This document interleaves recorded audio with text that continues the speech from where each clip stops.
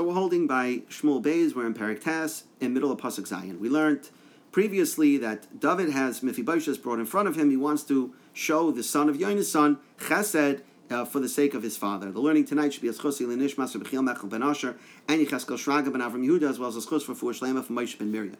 So I just want to go back to Pasuk Zayin for a minute.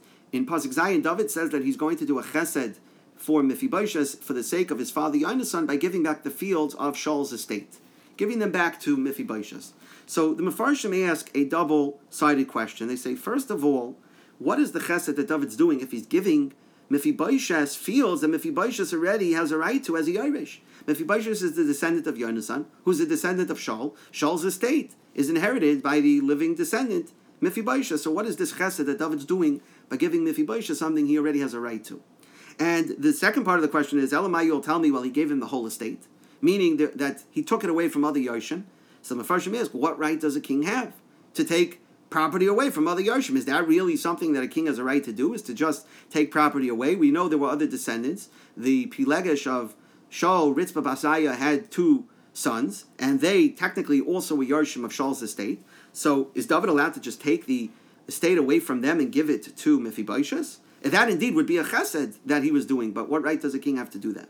So Rashi and the Radak argue. Rashi says straight out, yes, king has a right to take whatever property he wants. Rashi says very clearly, HaMelech Rashay Lahavir Nachala, king has a right to transfer over inheritance from one person to another.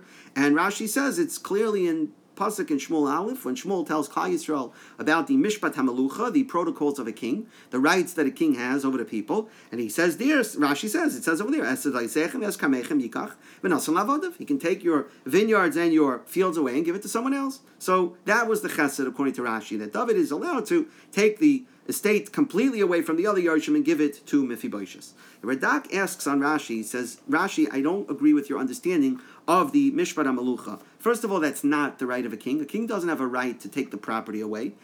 So Radak, what is the king's right? So Radak says the king's right is to the peiros, is to the produce. And the Radak brings a raya because the pasuk says over there, and v'loyamar batechem, says Radak. It doesn't say your houses. The king doesn't have a right to take the actual property, but rather only the produce, only that which grows on the property the king can take. The king can't actually take the field itself and give it away, can't take the property itself and give it away. So therefore, says Radak, Rashi's understanding is not correct. So how does the Radak understand what was the chesed that David was doing? And actually, let me add, the Radak has a beautiful raya. He brings from Achav. He says Achav wanted the property of Navos, which adjoined his vineyard. Navos refused to sell it. If the Radak says if a king has a right to just take property, seize property, then Achav could have forced Navos to sell based on the Mishpat HaMelucha.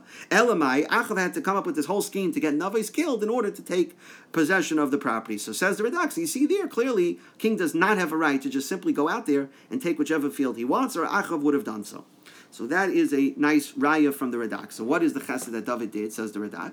So Radak says it's based on a Gemara in Sanhedrin on Daf Mem Ches Amud Beis, where the Gemara there says that if somebody is put to death for being a Marid B'Malchus, the Melech inherits his property, and so based on that rule, the David was entitled to Shaul's estate. Why? Because since the entire Beis Shaul rebelled against David by pledging allegiance to Ishbosheth, and it was already known at that time. Even Shaul admitted himself before his death that he understood that David would be the next Melech. So it was well known that David was supposed to be the next Melech. So therefore, since the entire Beis Shaul declared allegiance to Ishbosheth, they were considered a Marid B'Malchus, their property automatically passes to David HaMelech. So now David is saying, I'm going to do chesed with you by returning the property, which yes, I have a right to because your family was a Marid B'Malchus, but I'm going to transfer it back to you, and he can give it completely to Mephibosheth, even though there are other Yarshim, because the property really belonged to David. Kli Yakar agrees with Radak, but he says that David gave Mephibosheth only his chelik of the Yerusha, not that of the other Yarshim. But the chesed was that it came out of David's own pocket. David had rights to the property, and that's why, says the Kli Yakar, the pasuk mentions twice the word avicha to teach you that David was only giving Mephibosheth his chelek in Yonasan's chelek in Shaul's estate, not the entire estate, to the exclusion of all the other heirs. Tzuda says that it's possible that David took them as an inheritance. David himself was Yerush, because since they didn't know of any remaining relatives of Shaul, and since David was married to Michal, Bath Shaul, so the daughter, we just learned this in Parshas Pinchas, that the daughters have a right to inherit if there are no remaining sons, and so therefore it's possible David took Shaul's estate over as the only, as his wife Michal was the only remaining Yerush, and so now that he finds out Mephibosheth is alive, he turns around and gives the property over to Mephibosheth. The Malbim says that the property belonged to David, but for a different reason, that Shaul was a poor man when he became king. The properties, the estates that he acquired when he was a melech was not his personal property, but it was considered the estate of the melech, belongs to the melech. So when the Malchus transferred from David, from Shaul to David, the property transferred over to David as well. And now he turns around and he does a chesed to Mephibosheth by transferring it to Mephibosheth. That's how the Malbim learns that's the chesed that David did. So Pasuk Ches vayishtachu. So Mephibosheth bows down vayomer, and he said, "Me'avdecha, what is your servant? Kifanisa la kelev hames asher kamoini." That you are paying attention to a dead dog like myself. In other words, he degrades himself. He calls himself, he refers to himself like a dead dog, and yet David is turning and showing chesed and recognizing him, and so therefore Mephibosheth thanks David for that, for being so gracious to him. Yaakov explains this lashon of calling himself a kelev mace. That Mephibosheth in his Anivos is considered himself an Amaretz. So he says he's like a dead dog because Rishayim, even while they're alive, are called dead. And also adding on the fact that Mephibosheth never could leave his house because he was lame, and so therefore he's like stuck in his house. He's like a dead dog. And nevertheless, David is turning and recognizing him and showing him favor. That certainly was a tremendous chesed, and therefore that is why Mephibosheth felt so appreciative.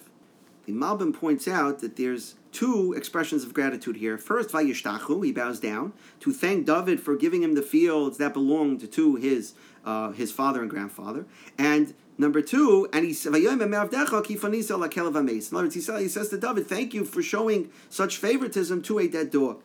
That is to thank David for the second chesed that David did, that David appointed him to sit at his table. And again, we said last time that sitting at the king's table was a recognition for great people, even though he was lame, but because he was a Talmud Chacham, because he was a tzaddik, David felt it was appropriate for him to sit at the king's table. And so for that, Mephibosheth sort of says he's not worthy of it, he's only a kalev mace, he's a dead dog, and yet David is showing such favoritism to him, and that is the second expression of gratitude.